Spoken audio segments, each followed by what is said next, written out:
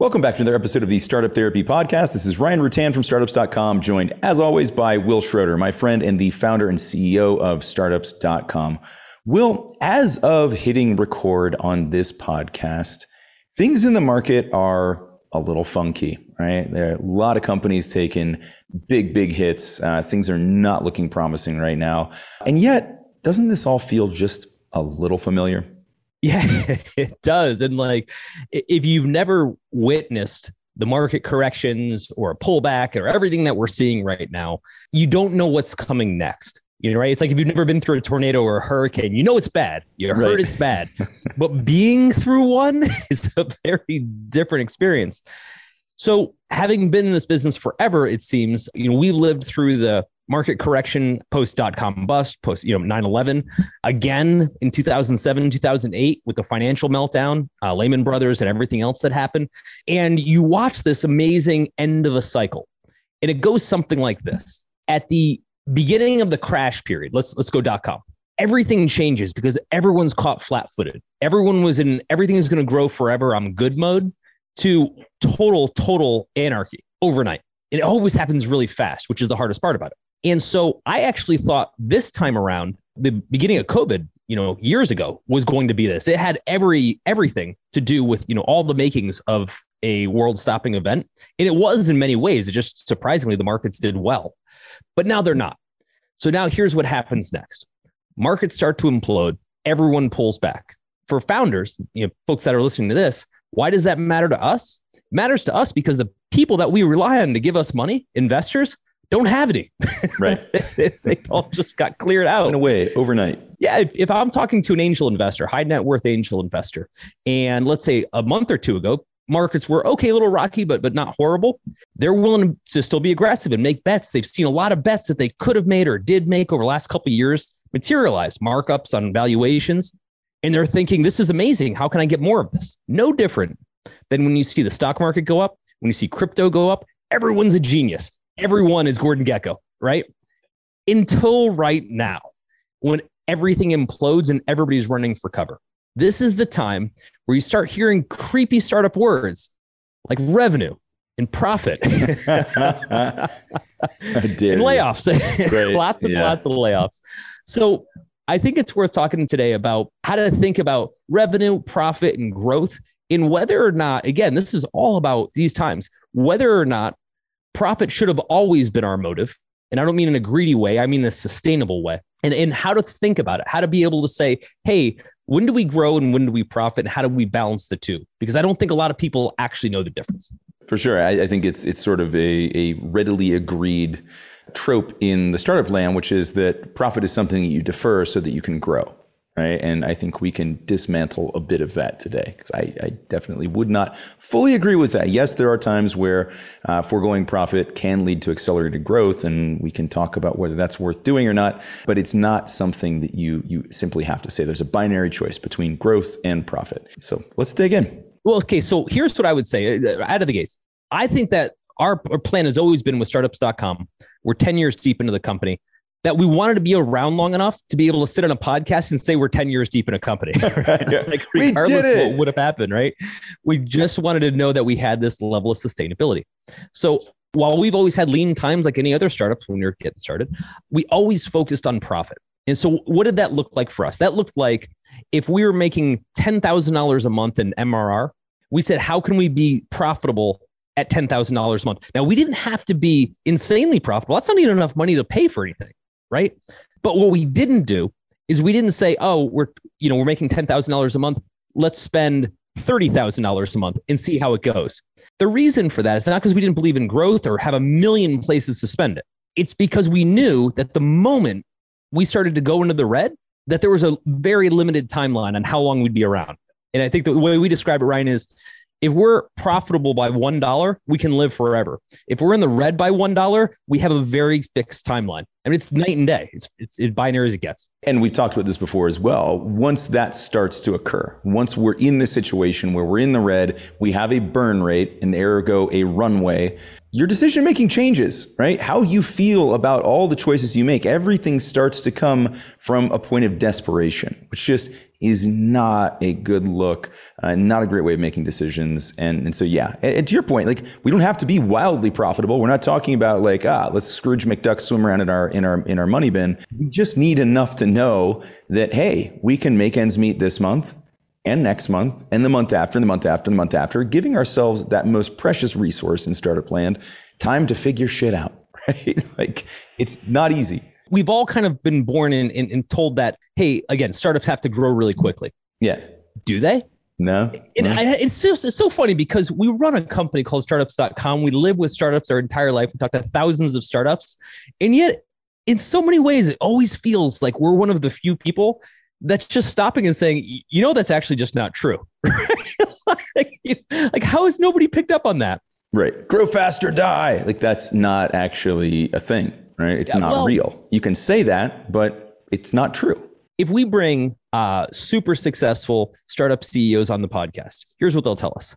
There's no other way to do what I did without going that path. And by the way, I would agree. Just to be clear, I would agree. I think there are a fixed number of startups. Like if you're Uber, for example, that is a very specific path. And I don't think that there was another path that would have gotten them there. But that doesn't mean that's instantly the case for everyone. That's the part that throws me off.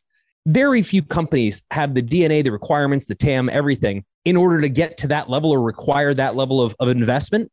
And for all of us to think, well, we must be that kind of juggernaut is a little bit arrogant at its least. Arrogant or just even really, really misguided, right? It implies that every business, in order to be successful, has to also achieve that same level of scale.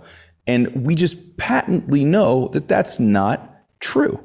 Right? It's just, you and I have talked about this so many times. We know so many people that run what would look like relatively small companies and yet live in really big houses and drive nice cars and do what they want in life, right? Not because they grew fast or forewent profits, because they built a successful business, right? And what that looks like, I guess at the early stages where we're just not sure of everything, the easiest thing to say is, we're just going to make it really fucking big, right? If we do that, then everything else will sort itself out. We won't have to worry about all of the details like, efficiency and profitability, except that then you rarely get there, right? So to your point, Will, it's a fallacy that the only thing that we can do is simply mimic the path of some of these other startups without looking and saying, yeah, but other than just saying, I want to be big like them, what else is actually the same, right? Is your TAM the same, right? Are your margins the same? Is your ability to reach your market the same?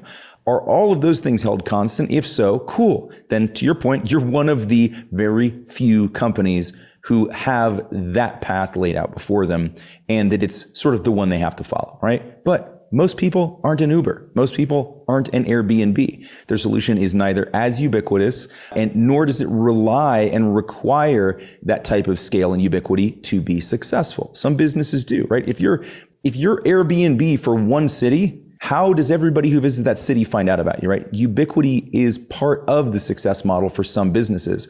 For the vast majority, it's just not. So we don't need it. And chasing it actually hurts us.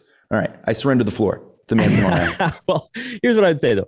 When we think about how to grow the business, the first thing we got to keep in mind is that as the founders were saying, I need a million things. I need more developers. I need more marketing. I need more of this. Of course you do. We all do. So the idea that I have to grow by vis-a-vis, I need more resources. That's like a kind of like a no shit moment. Of course you need more. Yeah. Right? Who doesn't? But that doesn't mean that applying those resources right now is the only way to move the business forward. That's where the two roads start to go in two different directions. So on the one hand, it's whatever resources I need to have them right now at any cost. Those costs are diluting equity. Those costs are going to be creating our business in the red. There's a whole bunch of paths down there that create all kinds of dangers for us. And again, I'm not saying you can't do it. I'm just saying that that's a very dangerous path. And I don't think people think about it as a dangerous path. They think about it as very noble. The other path is, yes, I want those things, but they're going to take time. I kind of have to earn them, right? I have to incrementally grow the business every month. And with that incremental profit, make some bets, et cetera. So in my mind, the responsible way, and again, I'm not knocking the other path. What I'm trying to say is your default should be, we can't spend more money unless we have more money. Sort of the way that works, right? Imagine that. Yeah. And so I think from a startup standpoint, they're saying, well, okay, but I need those resources to make more money. And some of that is true. Some of that is true, right? Like if you don't spend more, let's say on marketing, you're not going to make more money, right? So some of that is true, but that's where it gets very limited. You're making very strategic bets, right? Small bets, incremental bets, not let's go from $10,000 a month of MRR and $10,000 a month of OpEx of expenses and crank that to $90,000 of OpEx. We'll crank it to maybe 15,000 and then try to get to 15,000. I think people overshoot drastically. They do. And we've probably touched on this before, but a big part of this goes back to, as startup founders, we have to believe in ourselves, or we have to believe in this future that we're trying to create. And therefore, we have to believe in our bets. But I think that what starts to happen is that we oversize the bets and we continue to believe in them. And we don't think about what happens if that particular bet doesn't pay off, right? If the bet of, okay, look, we raised 500K. Right. And that gives us a 6-month runway based on our current burn rate, right? Based on the amount of cash that we're spending more than the amount of money that we're making. We've got 6 months to figure it out. If we can figure it out in 6 months, let's do that. And so they say, like, because if we get it right in 6 months, then we'll hit this new milestone. We'll be at this place. Maybe it's profitability. Maybe it's just a user milestone. Maybe it's the metrics required to go and raise the next round of funds or whatever it is. But what we don't factor in is, what if it doesn't pan out? Right now, we've thrown all the chips in, and now we don't get to try again. And I think this is the part that we fail to realize, that when we go all out for growth in this way, that we cut off all of the other exits. I talked about this a little bit last week in terms of fundraising being a one-way street. To a large degree, chasing growth in this way can be the same thing. Now, you can backpedal a bit. You can pause. You can slow down, unlike fundraising, which sort of sets you on that path. You're on that path. But I don't see that happen very often. Once people start to chase growth, it takes some sort of cataclysmic event. And I mean, we see this come out in terms of things like down rounds or massive layoffs or having to sell out or do other things that would not necessarily have been part of the plan, because they're major course corrections, right? Whereas if we just chased profitability from the beginning and we said, hey, let's make bets based on the resources we're actually generating, or at least limit the bets that go beyond our resources, we can actually do this a lot longer, and we don't have to win on every bet, all right? We can play softer odds and play for a longer time. Let's stick out with the longer time, because I think that's the part that folks who haven't done this before don't quite understand. The idea is, I just raised 500K. And therefore, I want to grow quickly, and I'm going to make a whole bunch of bets. But here's the framing. I'm going to make a whole bunch of bets when I have the least amount of information. So I'm in year 2, let's say. I have geometrically less information than I'm going to have in year 3, year 4, year 5. But I'm going to make my biggest bets. You can start to see why giving yourself a little bit more time, a la sustainability and pacing, would not just give you time to be around longer as a business, but give you time to learn. And we talked about this in some other episodes, but really that time to learn is learn what the market wants, product market fit, which guaranteed you always think you know until you actually get into this and then realize how far off you were. Second is get to know your team. You just hired these idiots 5 minutes ago, right? Find out if they actually can do what you think they can do, right? Whether it's marketing, dev, anything, right? Because that's one of the big bets, right? I mean, this is one of the places where we see the biggest bets made and the biggest contribution to the burn rate. And by the way, some of the hardest to unwind, right? If we decide, hey, let's ramp up Facebook spend this month to an egregious burn rate. Ooh, shit, that didn't back out. Let's dial that back down. If it's let's hire somebody or let's hire a whole team of people, depending on what state, what country, what the labor laws in your area are, that's not as simple as, hey, sorry that didn't work out. It was a sweet 2 weeks, but we're going to let you go, right? You can't do that. Something that's really funny about everything we talk about here is that none of it is new. Everything you're dealing with right now has been done 1,000 times before you, which means the answer already exists. You may just not know it, but that's okay. That's kind of what we're here to do. We talk about this stuff on the show, but we actually solve these problems all day long at groups.startups.com. So if any of this sounds familiar, stop guessing about what to do. Let us just give you the answers to the test and be done with it. Here's the thing, though. when we think about making these bets, right? When we're looking at, okay, yeah, I want to scale again. I raised 500K. I want to scale over the next 6 months. Again, what we fail to realize is what are the chances that all of these variables that I'm trying to line up instantly all fall the right direction? So again, let's kind of check them down. Number one, that I'm using the right marketing.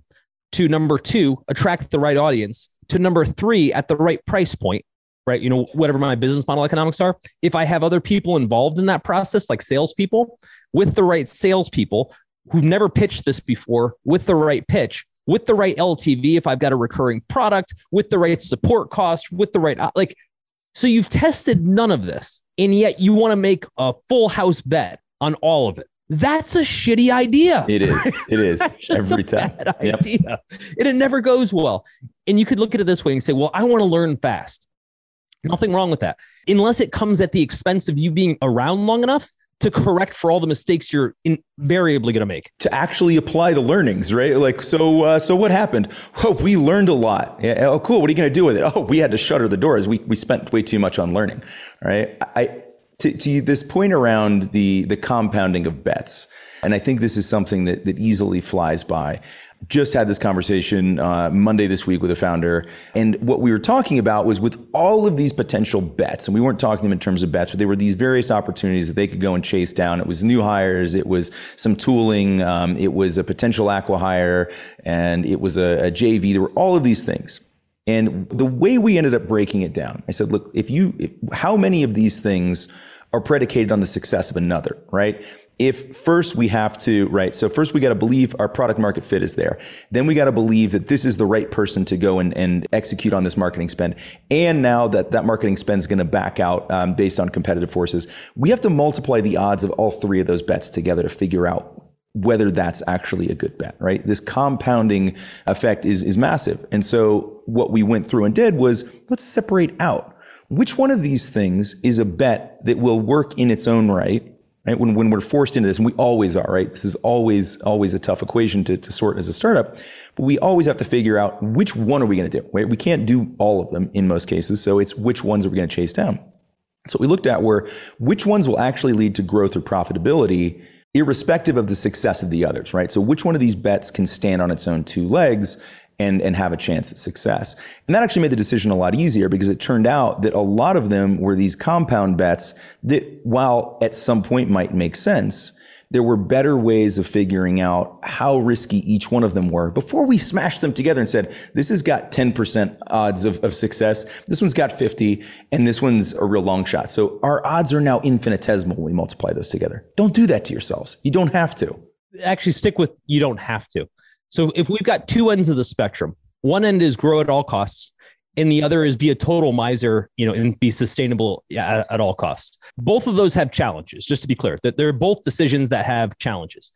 The only difference is the sustainable one, you'll be around long enough to worry about it, whereas the growth at all costs, you will not. It'll be a great blog post though, right? That postmortem will be sweet. It'll be your crowning moment as a startup founder when you get to write that postmortem blog post on what we learned as we failed.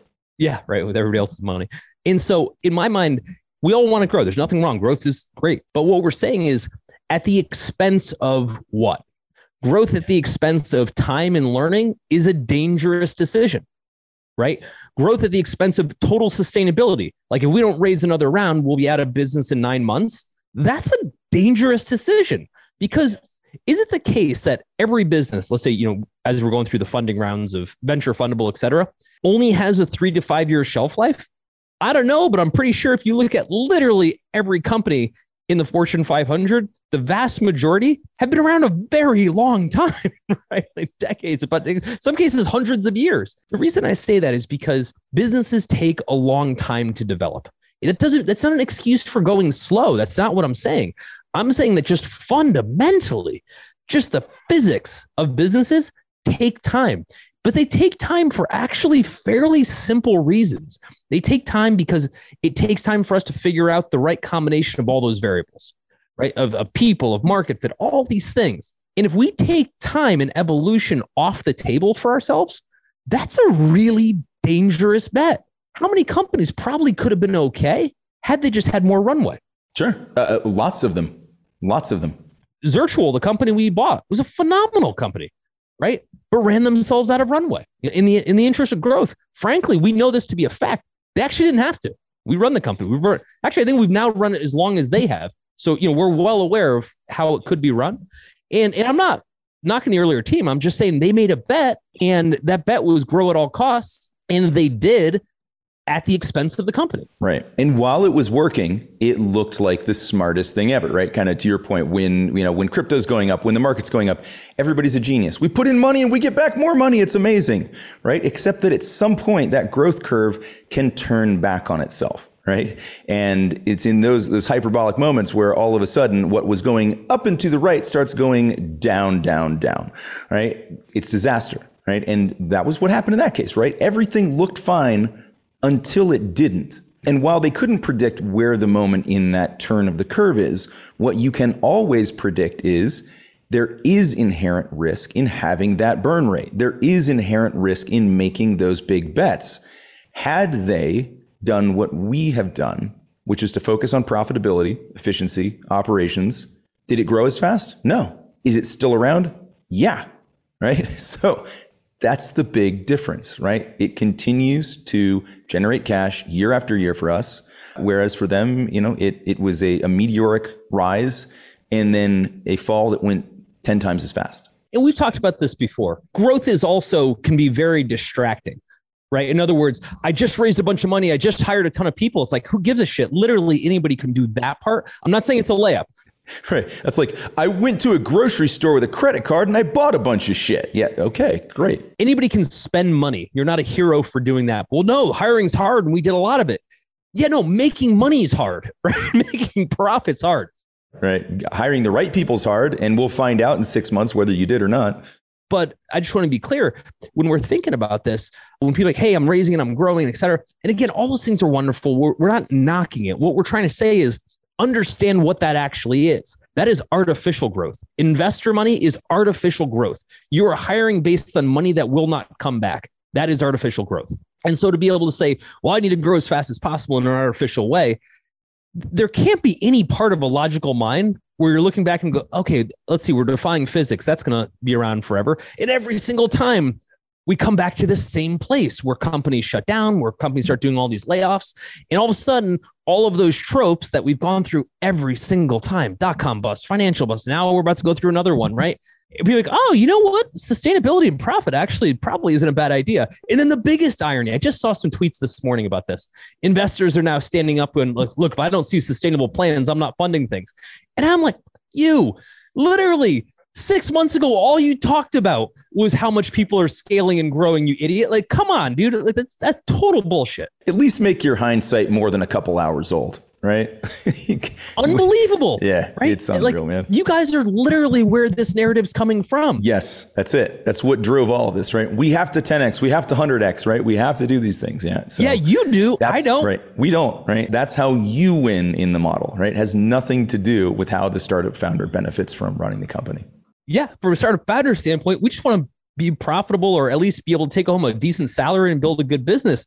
We're not trying to worry about whether or not we get 10x returns to LPs within 7 to 10 years. That's your problem, right? Right. You go earn your carry. Not trying to pick on VCs. I'm glad they're part of the ecosystem. I'm just saying they have a very specific narrative. And then when they run counter to that narrative, talking about how startups grew too fast or raised too much, I'm like, dude, that's literally, that's my drug dealer telling me I do too many drugs. It's like, you're the one giving them to me. Yeah, exactly. It's like, hang on a second. I'm having trouble reading your tweets by the light of this gas lamp that you're now holding up in front of you, right? You just told us something completely different, and now you're pretending that you didn't, right? You're pretending that now you're wiser than we are and that we made mistakes, and now you're coming to us with a solution for how to correct this. Like, we knew the solution, right? We wouldn't have gotten into this trouble without you in the first place. Again, to your point, they're a valuable part of the ecosystem. They are. I just want to, but we can easily get drunk with it, right? We can easily listen to what happens. We read these incredible stories of people building amazing companies, and I love them. I love reading those stories.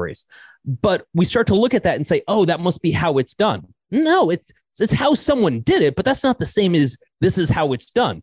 There's some idiot that hopped in their car, drove across country, went to Hollywood and became a famous actor or musician, etc.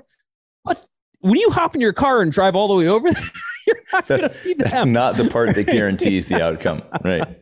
Yeah. So the way we look at it, within our company, startups.com, we kind of live the stuff we talk about, is we do make these bets. We make these bets just like, funded companies do, et cetera. But here's how we make the bets. We separate them in two categories: stuff that we can do and take back, our retractable bets, and stuff that's going to be a problem, right?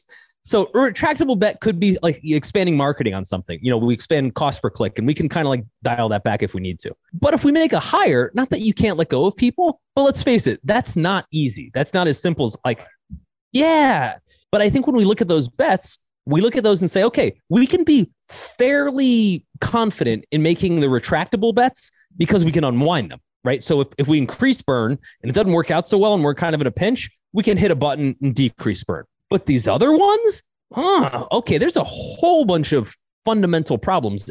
If things like we just signed a 7-year office lease, which people aren't doing as much now anymore, but that used to be the famous one, right? Or we hire an entire engineering team with the best intentions because we want to scale product, but we forget that we've now got $150,000 a month worth of OpEx on just engineering alone.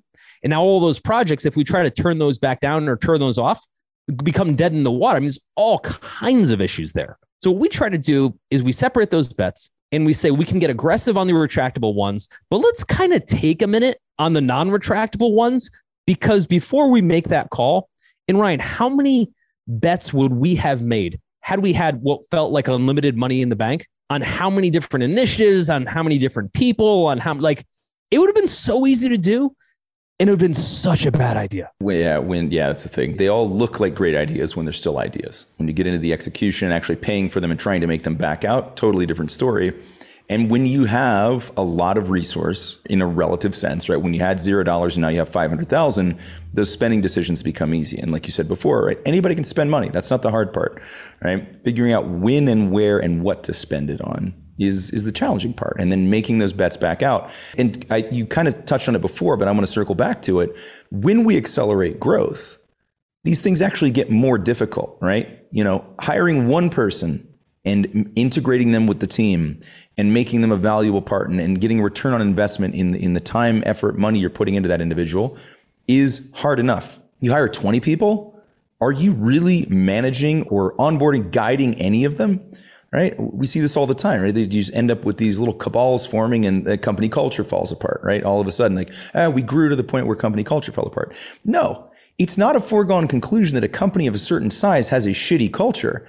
But if you grow really fast and you're not deliberate about how you build that culture and who those people that come in are, then that's a recipe for disaster, sure. Same thing with any other kind of initiatives, right? I've received startups, they're like, okay, well, we just raised some funds. We feel like we've got product market fit. So we're going to go chase down all the marketing that there is to be had. We're going to spend across all the channels. We're going to do influencer. We're going to do pay-per-click. We're going to invest heavily in SEO. We're going to do all this stuff, which in and of their own rights, probably interesting bets, right? But when you start to do it all at once, and all of a sudden you need them all to back out. Again, if one of the dominoes falls, the rest of them can come tumbling down along with it when you're at that burn rate. And now you have less time to understand whether it's working out. You have less resource, less attention, less focus. And I think that this is one of the things that just really, really gets lost when we put growth ahead of everything else, is that ability to focus and truly understand what was happening. We end up stuck in this like spaghetti against the wall, see what sticks, without really understanding, was there something different we could have done to make every one of those noodles stick? Right? It's not a foregone conclusion that because they didn't stick, that they didn't work, right? Did we apply the right amount of effort? Did we apply the right amount of learning and understanding to make the bets play out? I'm going to suggest, and going out on a limb here, that growth is a luxury. I'm going to say growth is a luxury, and we earn it from execution. Growth not being a luxury and not earning it looks like, hey, we just raised a bunch of money, which is, again, wonderful and useful if you use it right, and we just spent it all. Cool. Did you earn any of that? In other words, did you make good decisions? Did you execute on those decisions and were you rewarded with profit? That gave you the luxury of doing more growth. Well, no, we made a bunch of bets. They didn't work. So we needed more money to make a bunch more bets. Okay, I get that, right? Most of our bets are going to be wrong. However, the true measure of a founding team is when they succeed on those bets. Anybody can make the bets. You are not a hero for making bets. You're a hero for executing and getting on the other side of it where that turns into revenue and ideally profit.